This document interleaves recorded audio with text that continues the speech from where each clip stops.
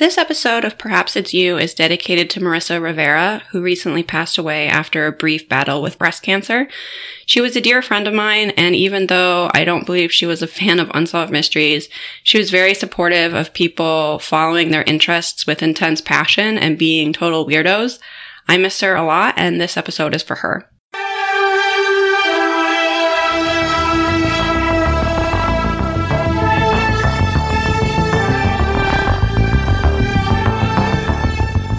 Hello, and welcome, friends and enemies. It's Perhaps It's You. We're back. And no, that's not a new third co-host. This is Samantha. I'm here with sexy, deep voice Samantha, here to make all your dreams come true. I have an August cold. I don't know what happened. It's horrible. She's claiming she's fine now. She was basically just like, yeah, I'm fine, except that I'm sick. She was like, I'm fine, except I'm losing my voice and I have a cough and I can't sleep and blah, blah, blah, blah. But well, I'm fine. To be fair, the cough is what kept me up. It wasn't a separate symptom. But yeah, I'm actually I'm a lot better. I don't feel like I'm going to die at any moment, so I'm considering myself improved from the weekend. Checked well. I got sick just in time for it to be like the most beautiful weekend of the year in Minnesota. We get like 2, and we've already had like 2, so I don't think we're getting any more. And I missed it because I was literally coughing up a lung and napping all weekend long. I mean, the napping part's good, but you can't even really enjoy it when you're sick, is the thing. It's not an enjoyable nap when you're sick. I was like, it's a clammy. I was just moving from one headache to another. It would be like the cold medicine would wear off, the headache would come back, I'd take more, sleep, it would come back. It was just this horrible cycle. Everyone knows what I'm talking about. You've been sick before. It's horrible. So I'm probably going to have several coughing fits. I'll try and edit them out, but I apologize in advance. Samantha insisted on recording today so we didn't miss another week because she's a workaholic. And I was like, really, who cares? But she's like, no, I'll crawl out of my grave. Unsolved Mysteries must be recapped. This mediocre episode must be talked about. She's like, we rewatch, and we're serious about it. So here we are. We're serious podcasters. Do we make $200,000 a month? No. But how are we going to get there if we have August colds? I don't know. We're also not currently involved in a plagiarism scandal, to my knowledge. Currently. No. I don't know that anyone can get us for reading Unsolved Wiki because they're not actually attributed to anyone, but we do rely on Unsolved Mysteries Wiki. I think everyone knows that, but just so you know, thank you to the people who contribute to that reading resource. Unsolved Wiki with our own notes and our own commentary. It's not word for word, but the Unsolved Wiki really helps because sometimes there's extra information there. I'm kind of bad with people's names sometimes too, so thank you to the people who update that resource. Yeah, thank you. And this is unnamed internet souls. Yeah, thank you, internet. And also, did you know this was unofficial? Extremely unofficial. Don't sue us. Don't represent Unsolved Mysteries or anyone involved in any way. No, and we never will. I'm pretty sure they hate us. Some dummies with a podcast. I don't know. Yeah, we're just here. Samantha has a sexy, deep voice. And I hope it sounds sexy and not grating. She's ready to more take your grating phone calls than it usually is. Do we have any updates? I actually have a huge update. Okay, so do I. You go first. Someone alerted me. I believe this was actually solved last year, but I don't know where I was, and I don't know. The Matthew Chase murder has been solved. This is one that I don't know why exactly, but it stuck with me. Matthew Chase seemed like a super cool guy. He had that really chic friend, Teresa, fashion icon Teresa, and it was just a case of a guy late at night going to use an ATM like you do, and he ended up being mugged, but kept for a few days because, like many of us, Matthew didn't have any money.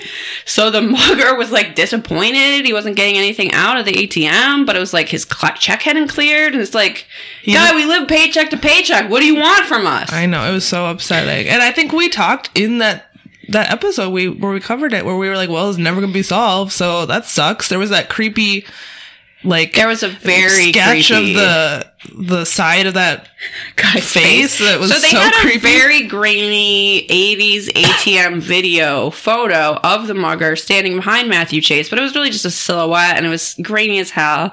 So they had that evidence. They also had a bandana that was very specifically labeled for the gang Los Playboys. It literally said Los Playboys on it.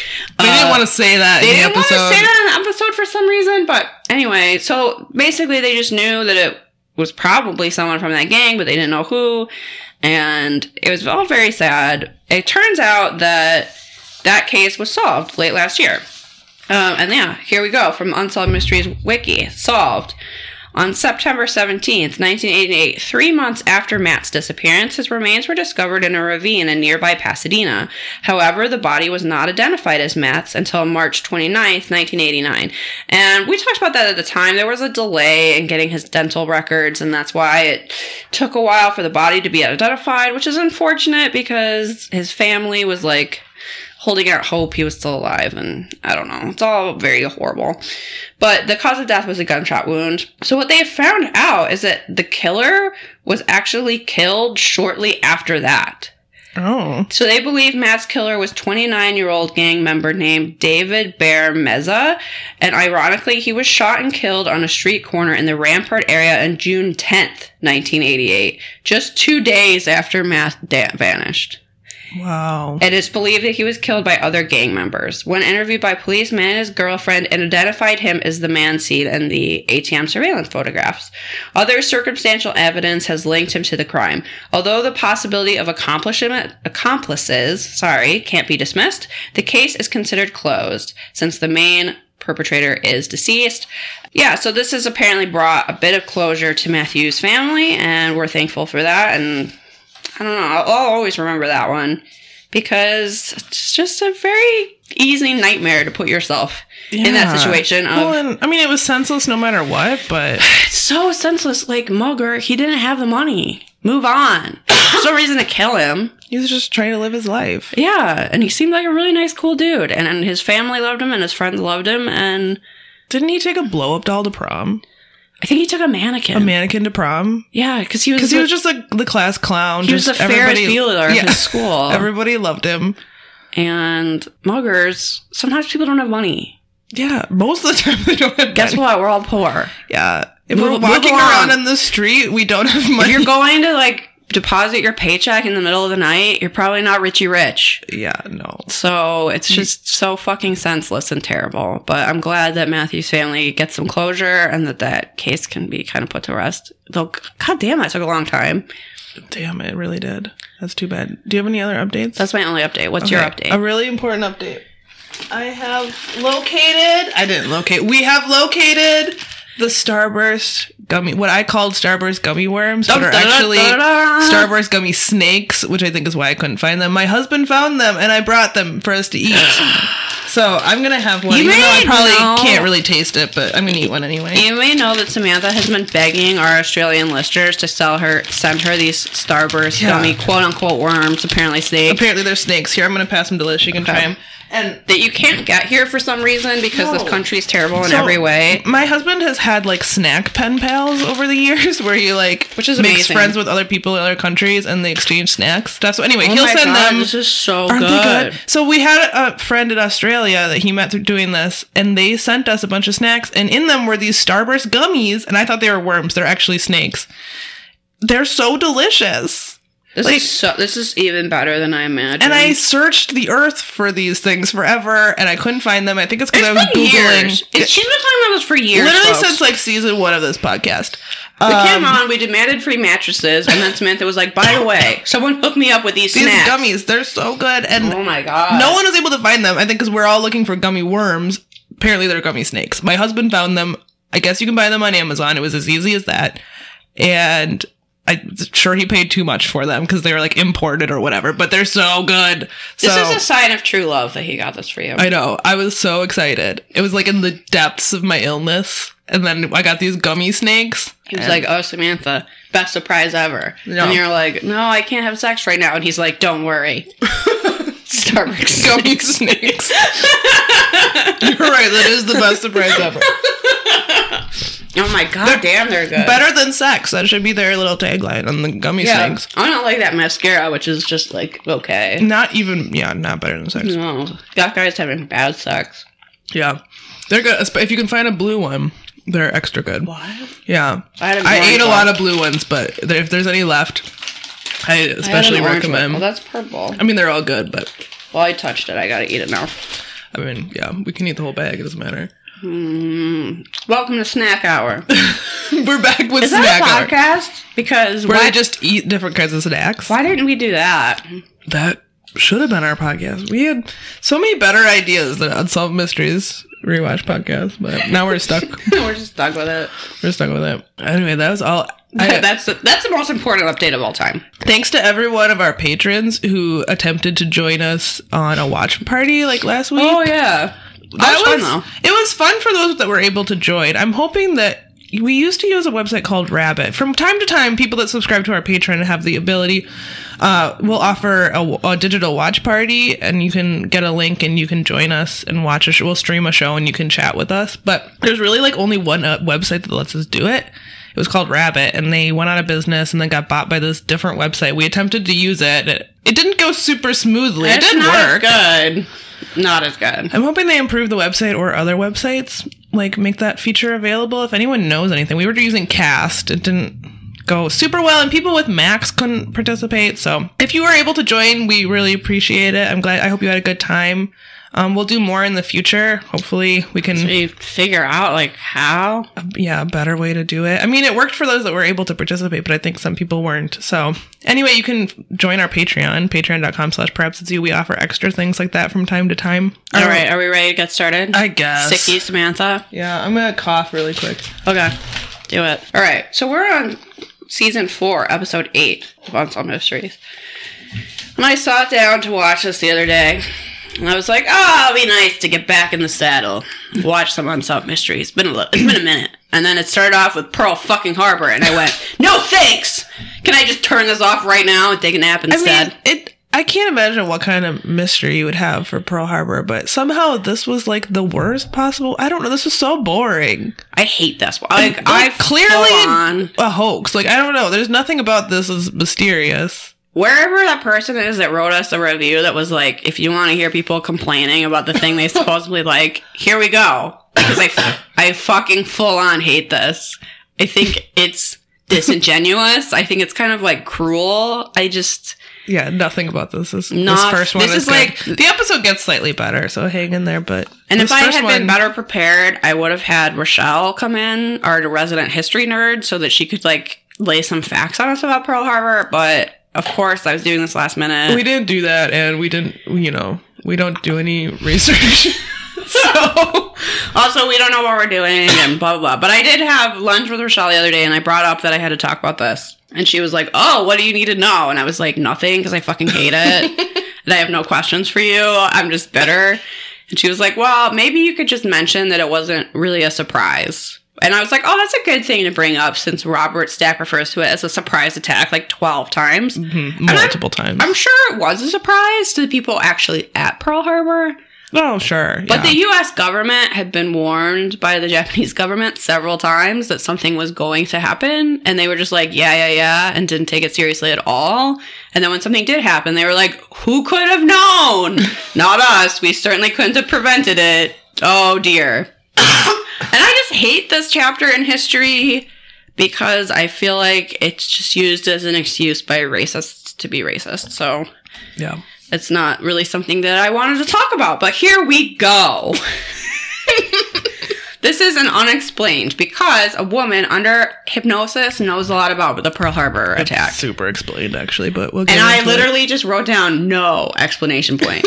She also remains anonymous and goes by the name Sharon Johnson. So in a way, you kind of like can't even confirm any of her claims because we don't even really know who this person is. And show yourself, Karen. Come on, Becky. Quit sitting behind that black shadow. So that was extra irritating to me for some reason. And then Robert Stack being like, we call her Sharon Johnson. I was like, you gave her a fucking fake last name? Why? Sharon. Show yourself, Sharon. Sharon, fess up to your weird hypnosis story. So she originally went to get hypnotized for weight loss. Okay. All right, great. I remember Lily Allen once talking about that she got hypnotized to like exercise. That wouldn't work on me. Which I think is kind of brilliant if that would actually... But I feel like... Isn't hypnosis not really make you do things you don't want to do, right? I think you have to, like... at least somewhat wanna like you can't quit smoking. Right. Like the example they always give is you can't hypnotize someone and be like, go out and commit murder. Right. Like that's not gonna work. So I don't think you could hypnotize me into liking exercise because that's just like not in there, to pull out. No way. Anyway, so during those sessions, she was recalling a memory of smoke and fire, and she realized that she'd been having these nightmares since she was a child, and she would wake up coughing. And apparently she lost 30 pounds, the only type of success Americans care about, but the dreams remained. Yeah, those strange smoke dreams. Twist. She goes on vacation with her hypnotist. Okay, this is our first indication that this woman is all in on this hypnosis bullshit. She's like following this guy around. He must have a small following. He's taking them to Hawaii. So it was like her hypnotist, and not just them. Like, I don't think it was a romantic getaway, but it was like... No, it was like a group of them. They probably follow this guy. They're like... Yeah, like it's he's sort of like guru. Yeah, exactly. It's like the new age thing. Yeah, so they go to Hawaii together. And as part of that trip, just as like a fun, beachy vacation, they decide to go to the Pearl Harbor Memorial. Because you could be drinking a cocktail on the beach, but why not? So they go to the Pearl Harbor Memorial, which gives her an anxiety attack, and she asks to be hypnotized. So they go, which also I don't know. This is about war and death. It's gonna give you anxiety. I think she was just looking for an excuse to make the story up. Or maybe that's where she got the idea. I don't know. Yeah. I don't believe anything this woman says. So she gets hypnotized and then speaks as if she's John Gillespie from Omaha, Nebraska. And I didn't even write this bullshit down, but she remembers a bunch of specific names and events from that day. And we're supposed to be really impressed as if Pearl Harbor isn't, like, covered to death. Yeah. As if this is, like, an obscure moment in history no one knows anything about. I'm sure you're going to talk about the expert that comes in. Yeah. Who's like, yeah, everything she supposedly remembered under hypnosis is available in, like, multiple books. Yeah, there's no, like... Nothing about this is secret. The names of the people who were involved are everywhere. There's no one that people don't know about. Yeah. This just reminds me of a tiny little story, which is that Mac's grandma passed away at 102. She was super old. She had seen everything. The doctor that delivered her seriously came on a sled. Like, think about it. Think about how old you are if you were born at the turn of the century. But her husband was in the Air Force. And so she knew a lot of the people, like, involved in Pearl Harbor. I don't know. Oh. But they took her to see that movie that came out a while ago. With, like, Alec Baldwin, I think. I don't even know. But as she was leaving, she was like, that guy didn't look like that. He wasn't that tall. That was, like, her one comment. The casting was off. She was like, I knew that guy. And everybody was like, oh, shit, you did, didn't you? Because you're so old. Anyway, so then I wrote down that the hypnotist is creepy. Look, she just gives us, like, first-person account that they're on Pearl Harbor, and then the planes start coming, and bombs are dropped, and people are running around screaming, and whatever. And she says the name of some people who died, as if no one knows that information. And then, conveniently, when she's asked, like, specific information, maybe people wouldn't know, like John Gillespie's service number, all of that information was in this thing that burned down, so no one can confirm that shit. The only things that can be confirmed is the stuff everyone knows. Yeah.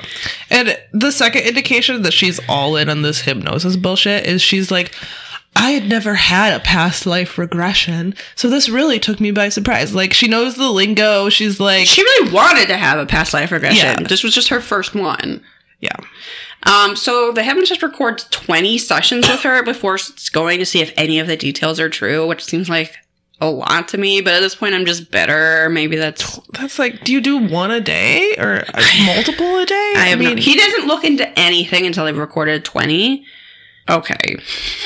So then they go and they're like, oh, several of these details could be confirmed, but it's also like, yeah, okay, so someone named John Gillespie was there. I bet I could just find that out. Mm-hmm. And then the hypnotist is like, no, she never read anything about Pearl Harbor. She just wasn't interested. Yeah, the hypnotist literally says that she hated the topic of Pearl Harbor. And I was like, she didn't hate it that much. She fucking went there on vacation. Doesn't sound like the attitude of someone who hates it to me. Yeah, he's like, she never read any books about it. She actually hated Pearl Harbor. Well, okay, I'm not going to believe you. You're the one that's hypnotizing her. Like, how am I supposed to believe you? Yeah. And yeah, so then they talk about the records burning in a fire, and so none of the actual like specific details can be confirmed. We do learn there is a John Gillespie, and he was from Nebraska and bullshit like that, but you cannot convince me that she couldn't have found that information, even pre-internet. And then I wrote down, a skeptic comes on and says reasonable things. Yep. I don't even know who this woman is, but she's very reasonable. She's like, everything she's saying can be corrupt. Like, you can find that in multiple books. She could have just read a book. Yeah, it's also, I mean, I guess maybe she wouldn't know people's names, but I also feel like it's a topic that you don't necessarily have to sit down and research to know about. Like, it's going to be talked about in school. It's going to be on fucking PBS. I don't know. It's just like in the ether.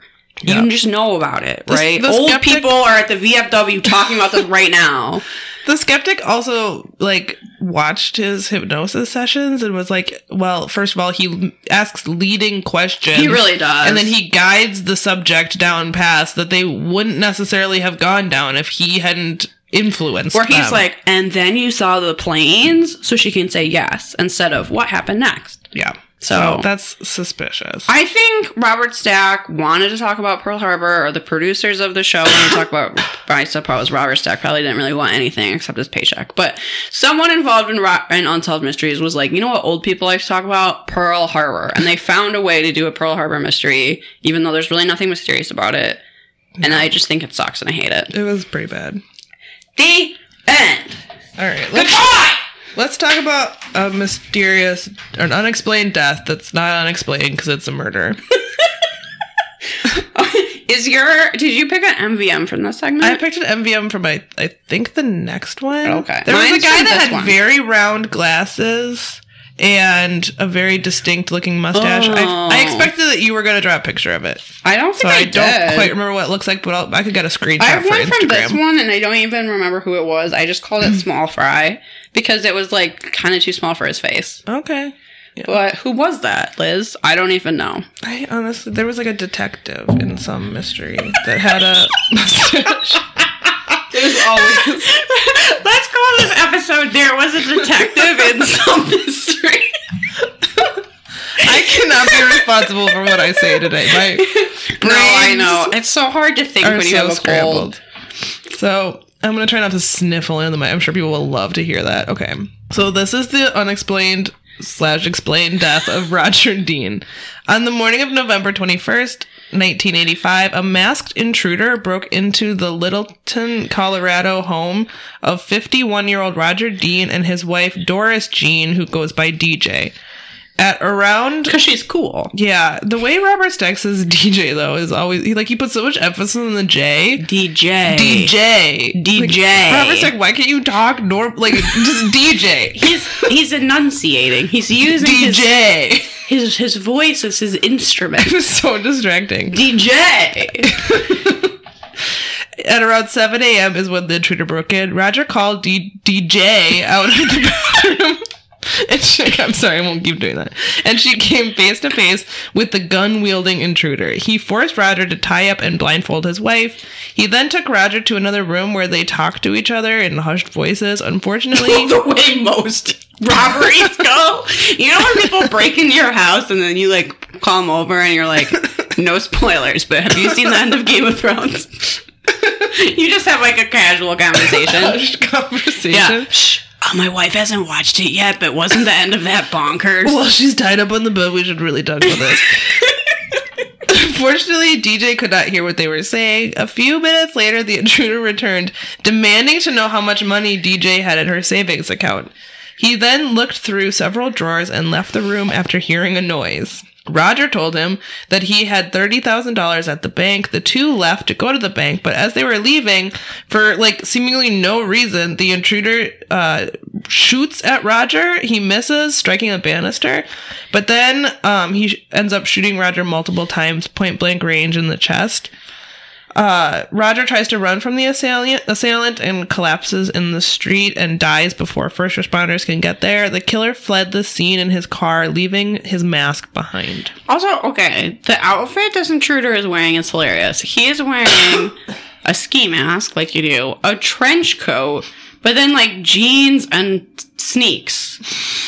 And then is like, he's hopping over He was a hedge. hardcore scrub. Yeah. He's also like, at least in the reenactment, like super tall and lanky. Seems like he's maybe 19. Is like at that age where you're like all limbs in an Adam's apple. And then he's like hopping over a hedge in broad daylight wearing a ski mask and a trench coat.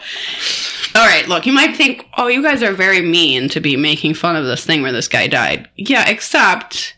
twist. Yeah, well, there's a twist coming. So from the start, investigators were struck by several oddities surrounding this case. Roger had twine fiber embedded in only one of his wrists, meaning that he had never been tied up by the gunman.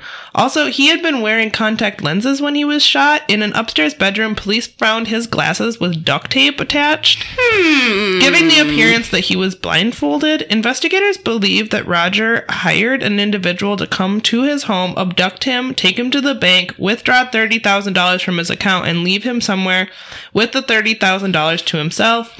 Investigators learned that in the year prior to his death, Roger had taken nearly $30,000 from his business and deposited the money in a private account without DJ's knowledge. Seems like a suspiciously specific amount of money. Also, when people break in your house to steal your money, maybe if you're like a billionaire, they ask how much you have in the bank. If you're just a person, they're not like, take me to the bank and get your money out. Yeah. That's way too risky. Yeah. Also, you might be like, I don't know, $150. Right. It's not really worth it. Like, what is going to happen? He's going to drive him to the bank and sit in the car, and the guy's actually going to come out with the money? Yeah. Or is he going to go into the bank with him wearing a fucking ski mask? It's not a well thought out plan. The investigators also learned from neighbors that Roger was seen in his garage at 7 a.m. the morning of the murder. This was odd because on weekdays he normally left the house around 6:15. This led investigators to believe that he was waiting for the gunman to arrive and that the opening of the garage door could have been a signal to him. In the reenactment, they literally show him leisurely pacing around the garage, sipping a cup of coffee and like looking out for someone. Like, this is someone who apparently was Eugene, like, up, ready to go, out of the house. Out the and door. Instead, he's just standing there in his garage, drinking coffee, looking out at the street. Yeah, and it's not like he was supposed to be at work. Like, his wife didn't know he was late or whatever. Sitting around, waiting to get held up with his contacts in so that when he wears glasses, it won't matter. Yup. Roger's family... Oh, Roger. However, you're not good at planning crimes. No, he was pretty obvious about it. Robert's family, however, could not believe that he was involved in his own death, which that's the weird part. It's like, why would this guy kill him? Like, he was literally just hired to be a pretend robber? Yeah, I guess that's the part that... It went poorly. Yeah, I don't know. Somehow it went awry, or maybe he just got the wrong person to do it. I don't know. They tried to move on with their lives. Then, 5 years later, on July 21st, 1990, DJ received a threatening letter from someone claiming to be the murderer.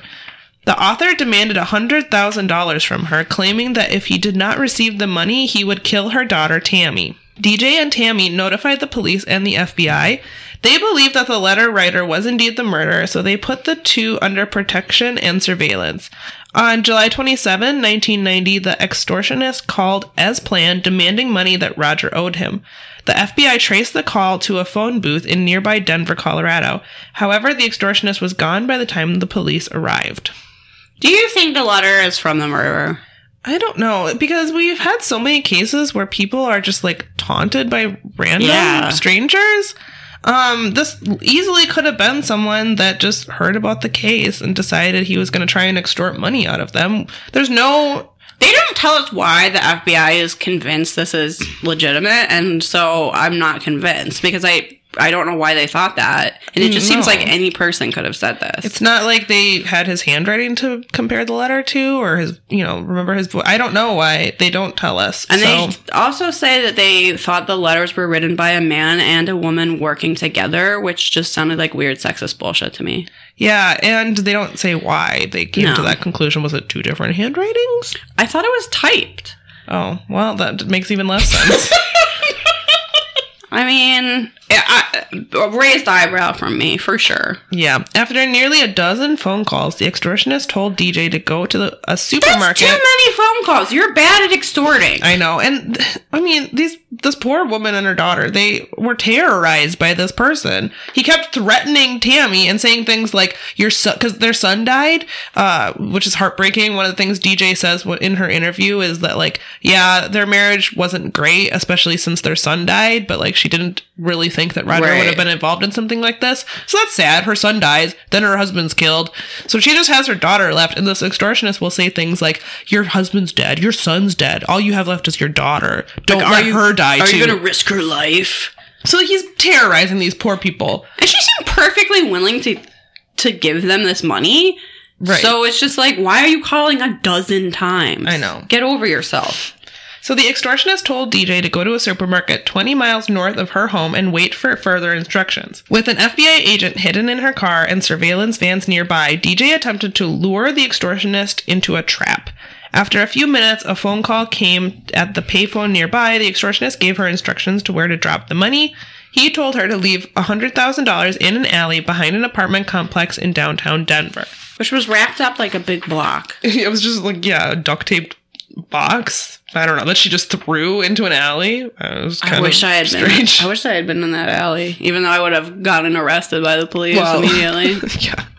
At 10 p.m. on August 19th, 1990, she left the money at the spot indicated by the extortionist.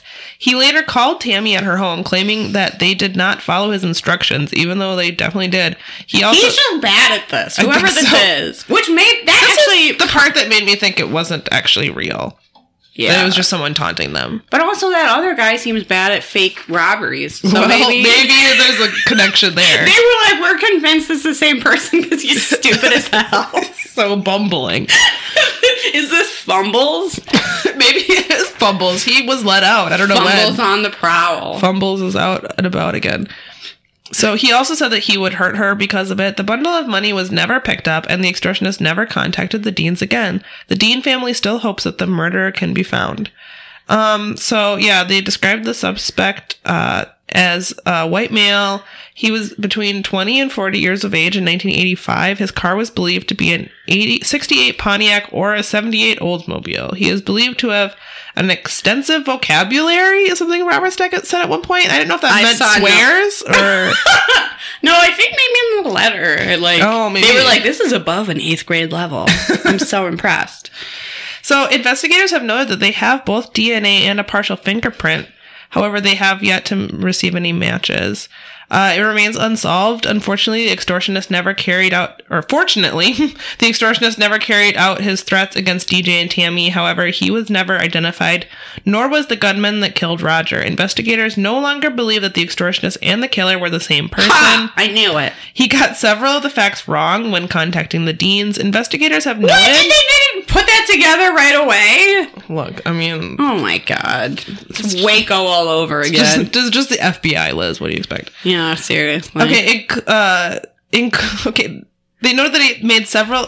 investigators have noted that they have several suspects, including the son of Roger's secretary, whom he allegedly had... Oh, damn. Okay, this is getting juicy. Including the son of Roger's secretary, whom he allegedly had an affair with prior to his murder. Roger. The man matched the description of the killer and was angry with Roger over the affair. Police stated that they have not ruled him or his mother out as suspects. Another theory police have investigated is the possibility that the killer knew about Roger's embezzlement from his company and planned to blackmail him. Investigators also noted that there are at least 6 suspects in the case that they have yet to collect DNA samples from. I don't know what the fuck they're waiting for. These suspects have refused to have their DNA collected. Okay. Decades go by. I will get to it. Hide in a dumpster like the guy with the Golden State Killer or whatever. Oh, damn. I don't think they were hiding in a dumpster, but they pulled his saliva off a cup, didn't they? Yeah. If you jettison something, then the police are welcome to it. If you put something in the trash, even if you're on your own curb, if you're like, no, I don't want this anymore, and you toss it, then the police are welcome to it. They can come get it and get your DNA. There's a really great Forensic Files where they get DNA from Dairy Queen spoon and cup, and the narrator is like, he enjoyed a frozen treat known as a blizzard. Oh, what? Yeah. Never heard of that. Oh, And and then there's a blizzard. which is some really great viral marketing, because then I'm like, I do want a blizzard. I kind of want a cotton candy blizzard now. They're Okay. so good. That was a great twist in that case. I did not see coming Multiple about those twists. potential suspects. I feel a little bit bad for making fun of Roger, so I apologize for that. Well, okay, the episode doesn't paint Roger in a very flattering light. Maybe it turns out he wasn't involved. He was killed by this guy he was having an affair with. Oh, man. Who knows? Who knows? But I'm going to blow my nose, and then I'm going to eat a gummy worm, and then we can continue. Okay. Sorry, a gummy snake. I wrote down for this segment that Robert Stack looks clammy. What? I didn't... Sorry, I got a little bit. It's okay. I was just going to talk while you're gone, but that actually makes no sense. Instead, I'll drink my beverage. Okay, I'm back. Robert Stack looks I clammy? wrote that Robert Stack looked clammy during this segment. I think he had a cold too, and you might have caught it from him. That's could have been it. I also wrote that the music in this segment is particularly good. So if that's something you're It's interested like some smooth jazz. it's Also, on point. was there an update in this segment from a mystery we've never seen before? No, we have seen that mystery. It's the Joe Smith case. It's the guy who... I swear I don't remember it. It's because they did a really bad job of letting you know what case it was. It was that person that was renting out his house, and he came home, and that guy had, like, murdered his family and then attacked him. But turns out it was him. Yeah. I remember now. Yeah. But they did not do a good job of, like... No. refreshing your memory on that. Terrible job. But anyway, we get an unnecessary update about that Joe Smith case, which we've already talked about. We already know all that stuff. So then we move on to a case I really enjoy. This one was good. This mystery itself, this one segment gets 5 out of 5 Robert Stacks. Yeah. This is a fraud. This takes place in Las Vegas, where Robert Stack tells us money flows quickly and easily. Thanks, Robert Stack. Thanks, Stack. This is the case of Liza Montgomery, and it goes back to right before Christmas 1990. The new hero of this podcast. I don't know if I'm allowed to say that this woman is my hero. I don't know if I'm going to get some flack for that, but look, when you're dealing with a lot of cases that involve horrible violence, gruesome deaths, sometimes a woman comes in and just steals a bunch of crap, and you're like, I love her. It's so nice to not talk about, a dead child. You know what I mean? I think that's where we're at. Where we're at. So I was like, Liza Montgomery, you've stolen a lot of money, a lot of furniture, and also my heart. So Robert Stack tells us that she was an eccentric young woman, and that she was involved in a bizarre and most remarkable shopping spree. I really like that he called it a shopping spree. I know, and I think that just running around town stealing from people. It's not really shopping, Robert Stack. It's kind of sexist, but also I was like, it did give it a little bit of an air of glamour. Also, that she was always wearing a fur coat. But she was wearing a mink coat all the time, even though it looked really hot I don't know, outside. it's fucking Las Vegas, which never it's in the gets winter, that cold. but I think it's too warm for a mink coat. During the day? Yeah. No. So her first robbery is that someone has placed an ad in the newspaper. Look, it's the past. Selling a mink coat and a diamond ring. This guy this guy could have been MVM with his mustache and his white pants. I think I was so captivated by Liza, I didn't notice any mustaches. Did he even have this. a mustache? I don't know. I feel like he should have had a mustache if he didn't. His soul wanted a mustache Yeah. if he didn't have one on his face. Yeah. Maybe he shaved it off just for TV. Possibly. So she shows up wearing she's in a brown fur coat at first, but she's going to buy a mink fur coat and a diamond ring, which someone's just selling in a newspaper and thought they weren't going to get ripped off, which... He did demand cash, although he compromised and accepted a money order. So she shows up with a cashier's check, and he's like, Liza, I said cash. And she was like, yeah, I know, but the bank was closing, and that's just as good. And yeah, back in the day, people did trust cashier's checks over personal checks, because you would go to the bank or the post office and you would buy them with money, and then they would give them to you. But in this case, hers are fake, so it's not actually any better. So she goes outside. She's thanking him, telling him to have a nice Christmas. But he's suspicious that she just throws the mink coat into her convertible. What made him suspicious? She just tossed the mink coat in the backseat. It meant nothing to her. And I was like, yeah, that's also how rich people act. Yeah. Because it's just another fur coat to her. What does she care? Right. She's wearing one right then. What did you think of this guy's Christmas decorations? Oh my god. The little bells on his garage door. Oh, that takes me back. Home Alone times. Yeah. Yeah. Okay, so then her next robbery is that she goes to a jewelry store and she buys 2 rings that she had already picked out, but she goes to pay for them. As from Smiles Zebeda? Zebeda? What was this guy's name? This jeweler? His first name was definitely Smiles. Really? Yeah. His first name is Smiles? Yeah, it was like Smiles Z something. I don't remember his last name. I'm looking at the Unsolved Mysteries wiki and it's not helping me at all. I thought I sent it to you in a text. Why did I plagiarize this? This is not helpful. Okay. Yeah, sorry. It just says that she arrived at a jewelry store and purchased 2 rings that had been selected the previous week. Once again, she paid with a cashier's check, totaling $39,000. And the guy was like, oh, this is like such a nice Christmas present that you're getting both of these diamond rings. And she was kind of like, yeah, well, I'm worth it, you know. His name was Smiles Zepeda. That's really amazing. Yeah. How could that not be prominently featured in the summary? Okay. So then the next thing is that she decides to go buy a bunch of furniture. Okay, Liza, don't really get it. But she literally brings a truck. This, like, rickety moving truck. And she gets $23,000 worth of furniture that they're, like, loading up into this van. $23,000. And it all looked ugly as hell, also. And, it, like, wouldn't fit in the van. Yeah, she was like, get it in there! Just do whatever it takes! And the furniture store guy, because this is such a big sale, is like, oh, we would be happy to help you move this furniture. Like, she had said it was a surprise Christmas present for her husband. Like, we could help you set it up in your home so he can come home and, like, see the surprise. And she's like, yeah, no. Just get it in my rickety truck. She was rude. I'm wearing a mink coat. You will do as I say. She was rude, and that is what made this guy suspicious. So this guy was like, she seems not on the up and up. So he decides to, this is amazing to me, he decides to follow her.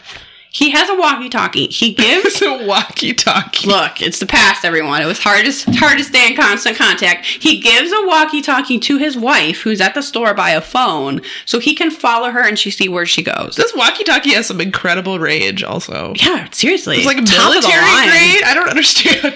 Walkie-talkie, if you had as kids, you could, like, barely be on the other side of the house. Mm-hmm. I remember going up north for a vacation, and we attempted to have, because we took multiple vehicles, and my cousins and I had walkie-talkies, and we attempted to have, like, the cousins in one car have a walkie-talkie, and then us in another car had a walkie-talkie, but our walkie-talkies were such shit that they didn't have that far of a range, and it never worked. But we tried it every time. Our parents would be like, it didn't work last time. You just annoy us with your over and out. Come in, over and out. It's so funny. Well, when we're both living on a street as old ladies in Anoka to pretend to be ghosts, we'll have walkie-talkies. I think we should. Somehow that just sounds more fun than, like, a cell phone. It's just cuter. I don't know. Yeah. So anyway, he's, like, following this truck full of his store's entire inventory, basically, down the street, keeping his wife updated on the walkie-talkie. Look, I don't manage a furniture store, but if I'm suspicious of someone's check, I might, like, go to the bank. Or This lady was rude, so he had to chase her down. So that I think there's an important lesson here. When you're robbing from people, be nice. Be polite. Wear a mink coat and be nice about it, because otherwise they're going to be onto you. I also forgot to mention, so the person that she first scammed, Mark, who was selling his coat and ring. That was pretty much why he was also suspicious. He was suspicious because she threw the coat in her car, so he went to the address that he had from from the cashier's check. He asked her to see her ID. He must have a photographic memory because he remembered her address. Yeah, so he goes to the address. It's like a gated community. So he pulls up to the gate and he's like, do you have Eliza Montgomery living at this address? And the nice old man at the gate is like, no, that address doesn't even exist. That's not real. And so he tries to call the police, but he hasn't actually tried to cash the check yet. So the police were like, we don't care. Like, that's like a clerical error at this point. Right. Like, when you find out the check is actually bad, get back to us. But at this point, you're like, you're just suspicious. You can't find an address. Yeah. That's not a crime. So the police had heard of her, is my point. So this furniture store guy is driving around, following Liza, who's really just trying to have a shopping spree and have the best Christmas ever.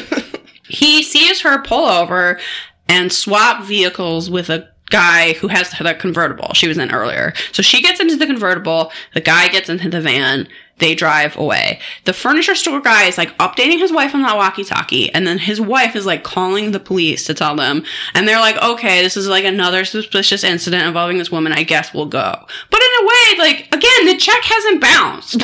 No crime has actually like really been committed. Swapping cars is not a crime. Yeah, the fact that you want to cram a bunch of ugly, overpriced furniture into a truck is not a crime. So he's like following Liza, but she like notices that she's being followed, and somehow she's then following him, and he gets scared. At some point, she jumps out of her car, and then the quote from Robert Stack is, "The store owner was fearful that this angry woman in a white mink coat might be carrying a weapon, so he sped off." I feel like that's Robert Stack's way of being like, what a total pussy. He was scared this woman in a fur coat was gonna hurt him, so he sped away. And so she gets away. Yeah, the police come at some point, and the police are following the van, but then like the van makes an illegal left turn, and the so cops are like, "What you gonna do?" Right, so the cops just couldn't catch him. I don't know. I don't really understand. I don't think they were like they went, but I don't think they were really that motivated. I mean, no crime had been committed, as far as they could tell. It's just weird so far, because nobody has bothered to try to cash these checks. But all right, so the segment ends with Liza Montgomery, best shopper ever, still at large. I'm a little bit sad to say that with viewers' tips, she was arrested. Yeah. The case aired November 6, 1991. She was captured and identified as Ellen Christine, and with the help of Oregon police, a police officer saw the broadcast and was able to locate and arrest her in Hollywood, California. She pled guilty to burglary and theft and served time in Nevada, and she has since been released. So... wonder what happened to the mink coats. I mean, mink is cruel, but I mean, they're already dead at this point. They're already made. I wonder what happened to them. I hope she really enjoyed her furniture for the time that she had it. I hope she moved somewhere cooler for a brief time so she could be comfortable in the mink coat. I have to say, so several times throughout the segment, they refer to Liza as like this fraud genius, and I don't really understand why. Like, they're like, and Liza was one of the best. And I was like, okay, I don't really get it. She was wearing a mink coat, so everyone thought she was rich.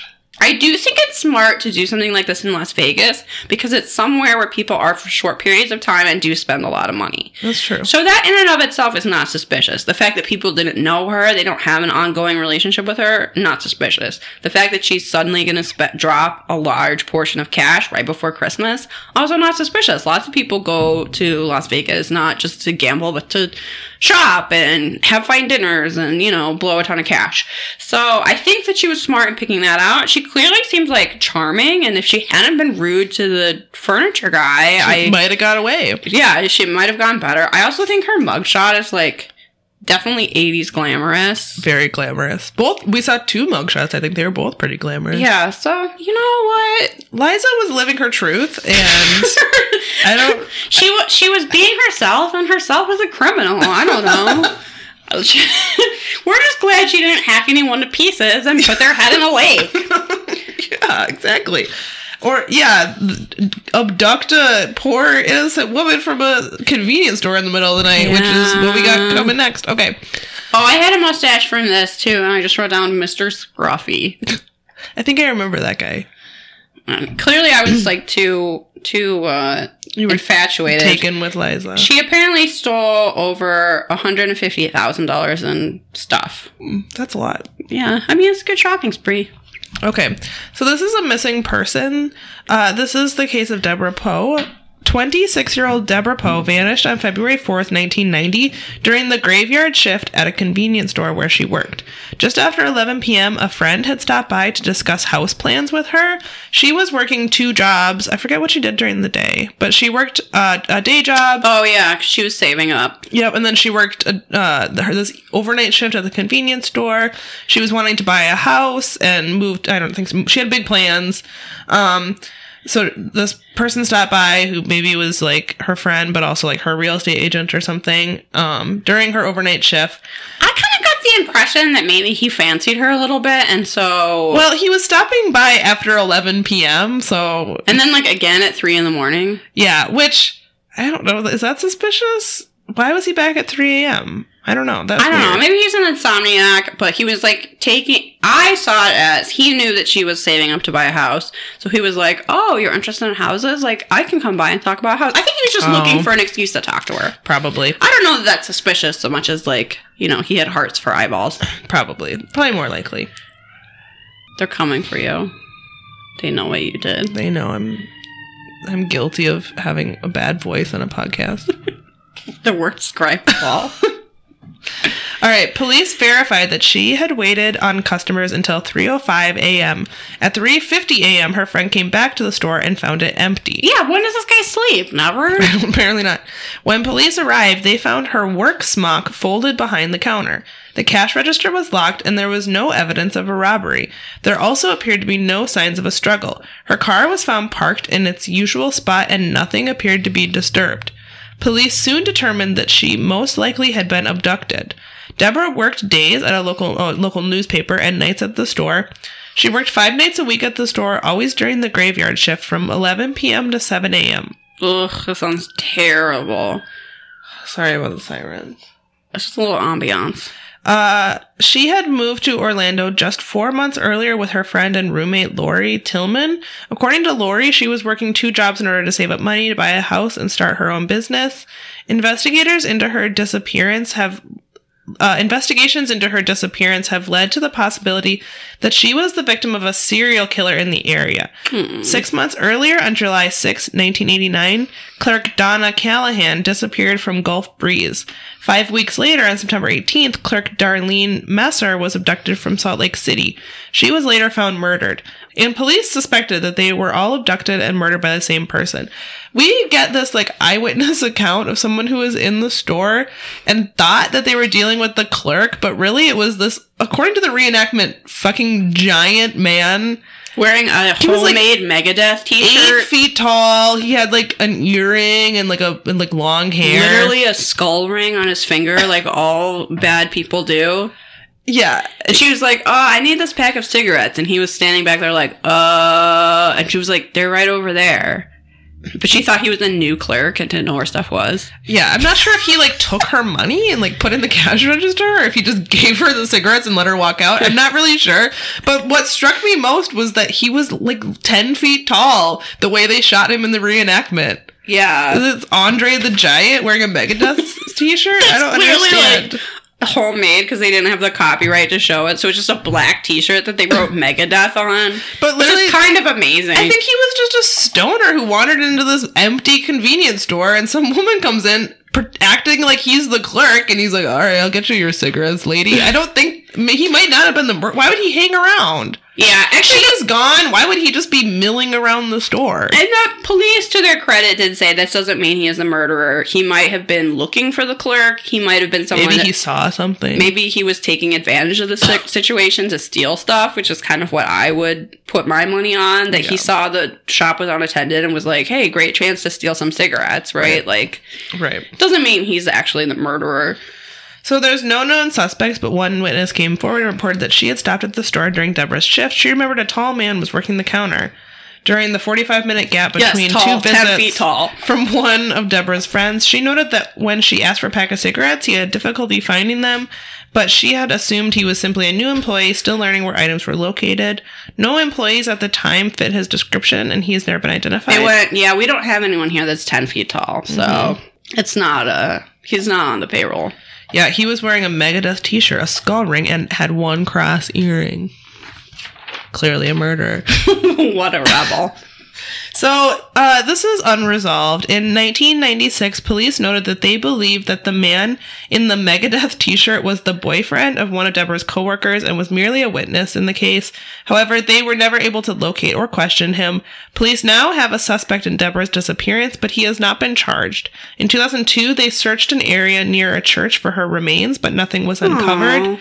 Some have suggested that the man is her boyfriend, Scott Legge, but this has not been confirmed. Interestingly, he lived across the street from the area where police searched in 2002. Although Donna's body was found and her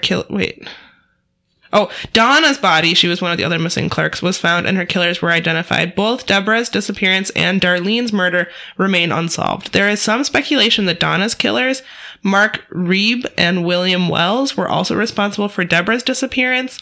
The two were together the weekend of the abduction and had a close relative in the area.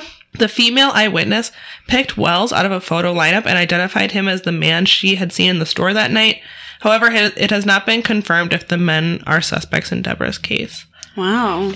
I mean, it seems too coincidental that all of these store clerks, like young women working convenience stores overnight, disappeared in the middle of the night, but that's a really sad one. It's sad. Deborah seemed like, she had a lot going for her. She was working a day job, and 5 nights a week she worked all, when did this woman sleep? I guess that's how she met her friend who didn't sleep either. I guess. But literally last thing I wrote down for this was, what a fucker. I know. That's really sad.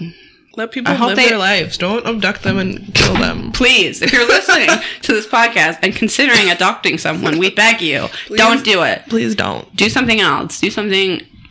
You can do anything. You don't have to do that. Yeah. Go get an ice cream split. A banana split. You'll feel better. Go get a cotton candy blizzard. If you're a Dairy Queen still has the cotton candy blizzards. I don't know if they all do, but the ones by my house do. They're so good. They have the little crunchy cotton candy pieces. Whoa.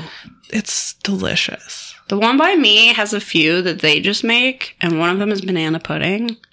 And it's so good. That sounds so tasty. It's like banana pudding with ice cream mixed into it. Obviously, I guess, but oh man, is it delicious. I didn't think you could make banana pudding better, but yeah, putting ice cream in it. Oh, it's so good. That's how you make it better.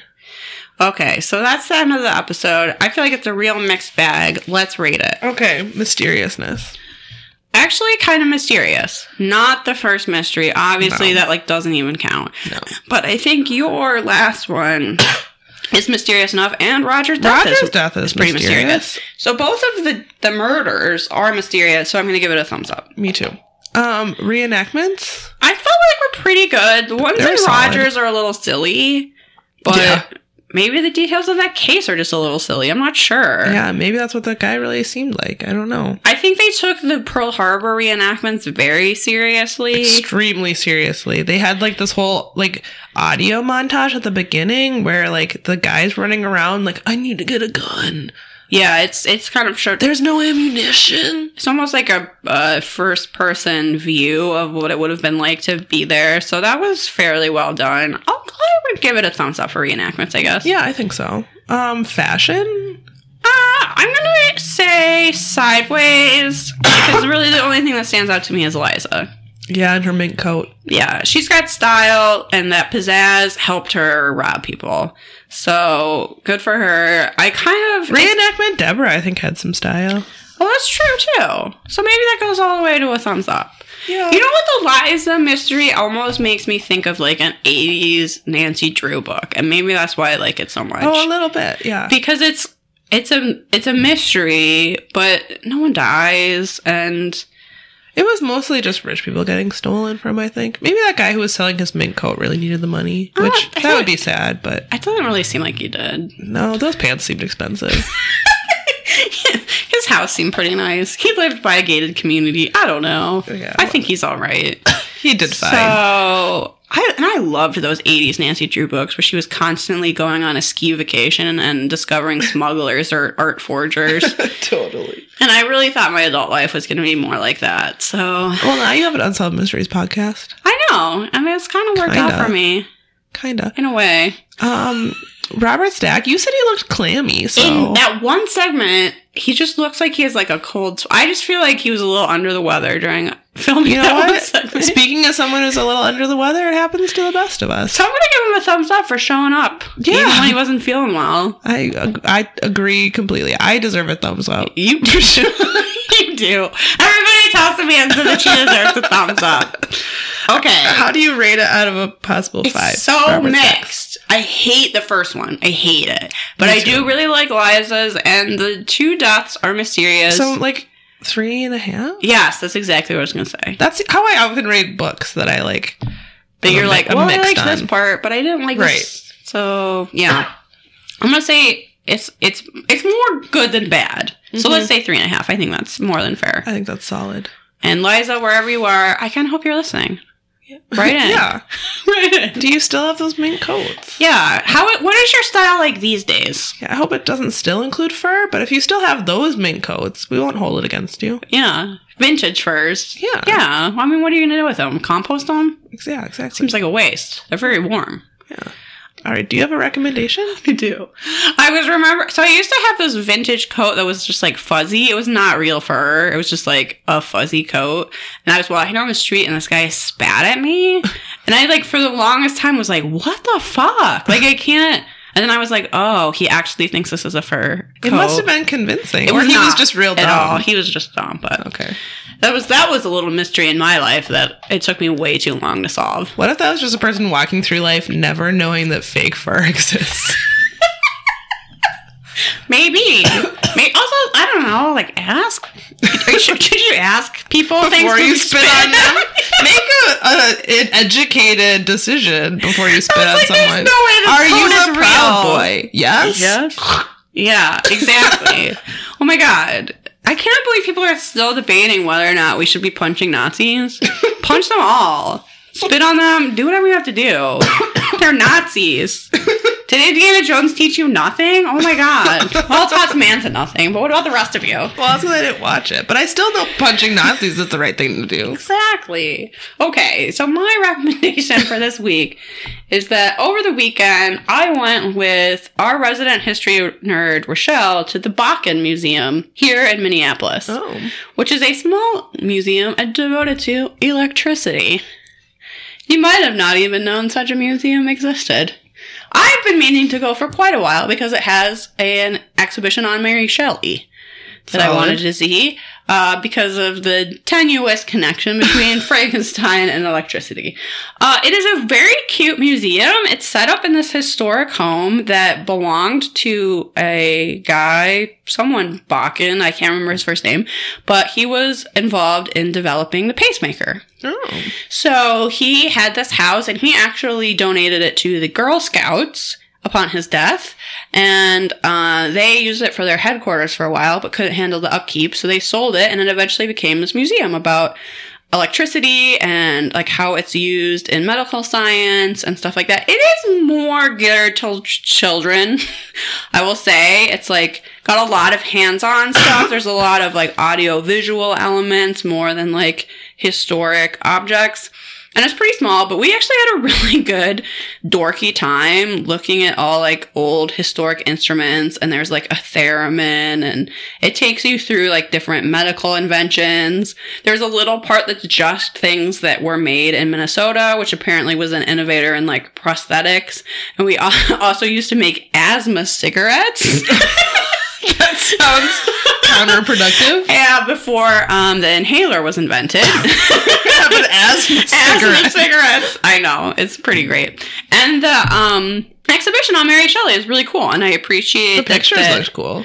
That they put such a prominent focus on a woman who essentially invented science fiction. And they have a room where you like learn different stuff about Mary Shelley, and it has like a little puppet theater where you can put on a puppet show and just like make your own little monsters and blah blah blah. And then they have a room that you sit in, and it like puts on this little show that tells you the story of Frankenstein, and it's like a very good use of the space. I thought all the stuff there was very well designed. The signage is very informative and helpful. There is outside actually an like herbal medicine garden, which is in the tradition of old-timey medical schools used to have gardens of herbs used for treatment. So they were kind of inspired by that to have an herb garden outside, which I thought was really nice. It's adorable. And it has a cute little gift shop. You can buy honey that's actually like from that museum property, which I think is so cool because I'm very sentimental about honey. So we had a good time. It's $10 for adults, which I think is pretty reasonable for a small museum. It's cheaper for students and seniors and kids. And it definitely, if you have kids, I highly recommend it. That's a really good recommendation. So that's my recommendation. Go Minnesota.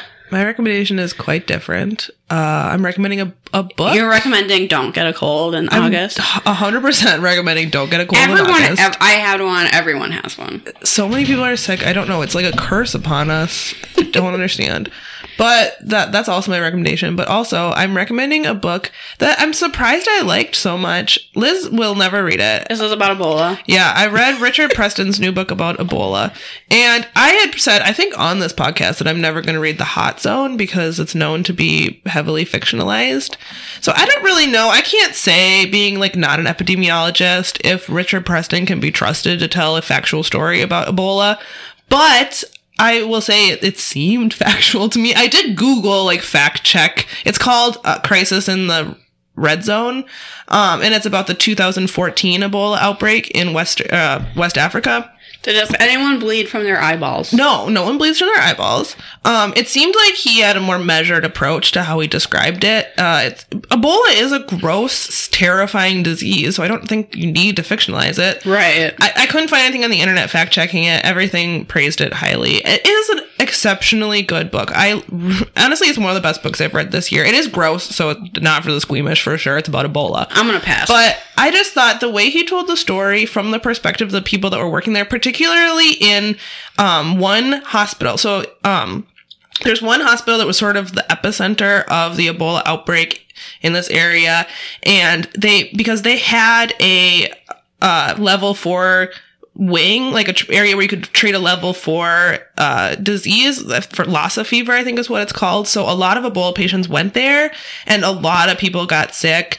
A lot of the hospital staff got sick, and he tells a story in such a poignant way. I also learned a lot, I guess, from living through it, and obviously from America. Sure. And watching the news coverage of it. I mean, everyone remembers seeing the people in the space suits, and I guess I never thought about it much, but if I had to think about it, I probably would have assumed that the international community really poured resources into West Africa to fight Ebola.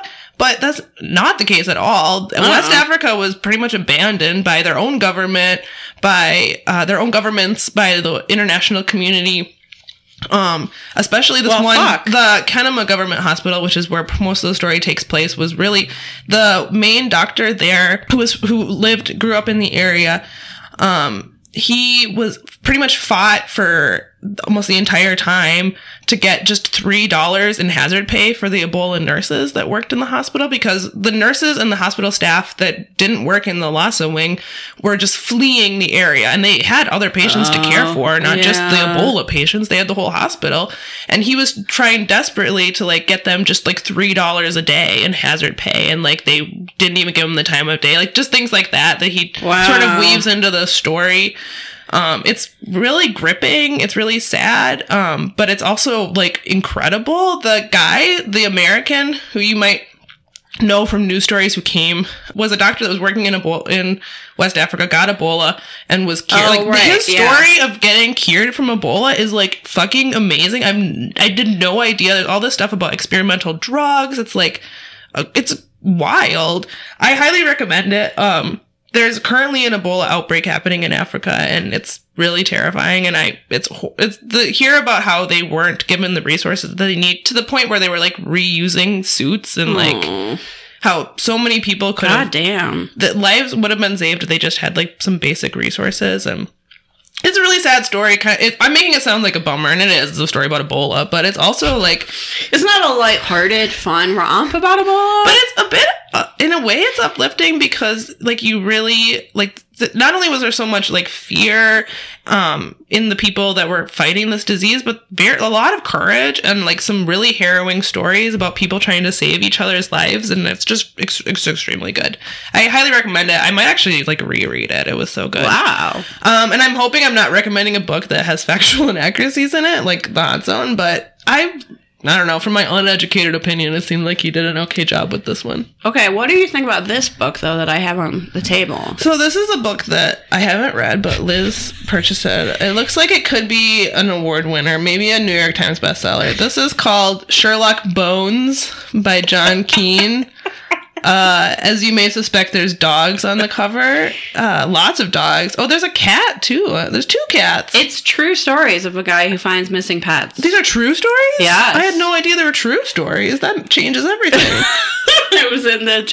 So, Rochelle and I also went to Uncle Hugo's bookstore, which is a large sci-fi used paperback bookstore here in Minneapolis. It's pretty amazing if you've never been. They have a small true crime section, and in that section is this book, Sherlock This came Bones. from the true crime section? Yes. I have to read the back. This is fucking hilarious. John Keene, alias Sherlock Bones, is the first and only professional pet sleuth in the country. With the help of his sidekick, an old English sheepdog named Paco, he tracks down more than 100 runaways yearly. Sherlock Bones contains Keene's most fascinating cases, the hunt for the world's most expensive greyhound, the hair-raising rescue of a beautiful golden retriever from a dog napper, the eccentric, quote, cat lady who was able to break through the grief of a young boy, and many more stories of people and pets as suspenseful as they are heartwarming. Plus, a special 10-step method for recovering a missing or stolen pet, with information on newspaper ads, animal shelters, rewards, and poster campaigns. And then there's a little blurb. Entertaining yarns, funny and touching. That was from Publishers Weekly. My parents never really taught me the value of $1, so I had to buy this book. How much did you pay? Did you pay literally $1? No, I paid a whole $4. $4. I could have gotten 4 junior bacon cheeseburgers at Wendy's. Instead, I got that. I might give it to my grandma, but I also might read it and then give it to my grandma. I took a picture. I'll put it on Instagram. Because, just look at it. How could I resist Sherlock Bones? Sherlock Bones. And this sheepdog must be his sidekick Paco. And then this is sort of, I don't know, whoever designed this cover is very clever. There's a magnifying glass, and in the magnifying glass you see Sherlock Bones looking through a magnifying glass. Oh, that's how you know he's surrounded by little dogs. Look at this. Look at the eyes on this little chihuahua. This is a sassy chihuahua. Yeah. Well, in the back of Uncle Hugo's is Uncle Edgar's, I believe, which is a gigantic mystery bookstore. Oh, okay. So if you're more into mysteries, you should check out. They have everything. They just have stacks and stacks of stuff. Some things are just like in boxes. It's pretty amazing. I went to a lot of used paperback bookstores as a kid, and sadly something that's kind of died out. So it's nice to go and just get a hit of that smell. The start of this chapter reads, "It was only Tuesday, but this was already shaping up as my week for attracting society's fringe element." I mean, this is going to be a great read. People refer to this guy as Mr. Bones. He answers the phone, and Mr. Bones, a voice on the phone, said, "How could I resist? Tell me how I could have resisted." Yeah, I'll say $4 might have been a little steep, but I still needed it. I think we'll leave you with that, everyone. Yeah, I think that's it. Sorry, I sound like, I don't even know what I sound like, a frog. I sound terrible. I apologize. A sexy frog. Oh, a sexy frog. I'm sure this is not a sexy voice. But let's plug our stuff. Oh, yeah. Remember how we do that? I forgot. You can listen to us on a bunch of platforms. We also have a website. That's perhapsitsyou.com. You should listen there. You should give us a 5-star review on Apple Podcasts. Liz has been demanding 5-star reviews on Apple Podcasts on Twitter, and it seems to be working. It's been working well. Thank you very much, everybody that's left us a 5-star review. The only type of review we accept. Follow us on Facebook, Instagram, and Twitter. We're at Perhaps It's You. If you have a few extra dollars that you are willing to part with for some cool shit, you can throw it our way on Patreon. Patreon.com/PerhapsIt'sYou. At the $1 level, you get some cool stuff. It's quite a bargain. You get an extra episode each month. This month, we're doing the first episode of the X-Files, Yes. I think. Finally. You also get instant access to our back catalog. I think we have like 17 episodes or something now. It's a way better deal than buying Sherlock Bones, I gotta say. You're gonna get... It's cheaper than Sherlock Bones, It's cheaper than Sherlock Bones, and you'll get more for your money. We really pride ourselves on our Patreon being a good deal. If you're Eliza Montgomery and have a lot of extra money to spare, you can give us $5 or $10 a month, and you get some other cool stuff, like a coloring sheet each month. For $10, you get some cool shit each quarter. Yeah. We're the best bargain in town, I think. Absolutely. Send us a spooky story at perhapsit'syou@gmail.com. We're collecting them for our finale episode. If you've read Sherlock Bones, let us know. Is your car haunted like mine? Your car is haunted? I think my car might be haunted. Should I save it for the finale episode? Yes, please. Okay. It's not that cool of a story, but doesn't matter. Still save it. Yeah, I think that's it. All right. Bye, everyone. Bye, Eliza Montgomery. Solve some mysteries. Bye. Bye.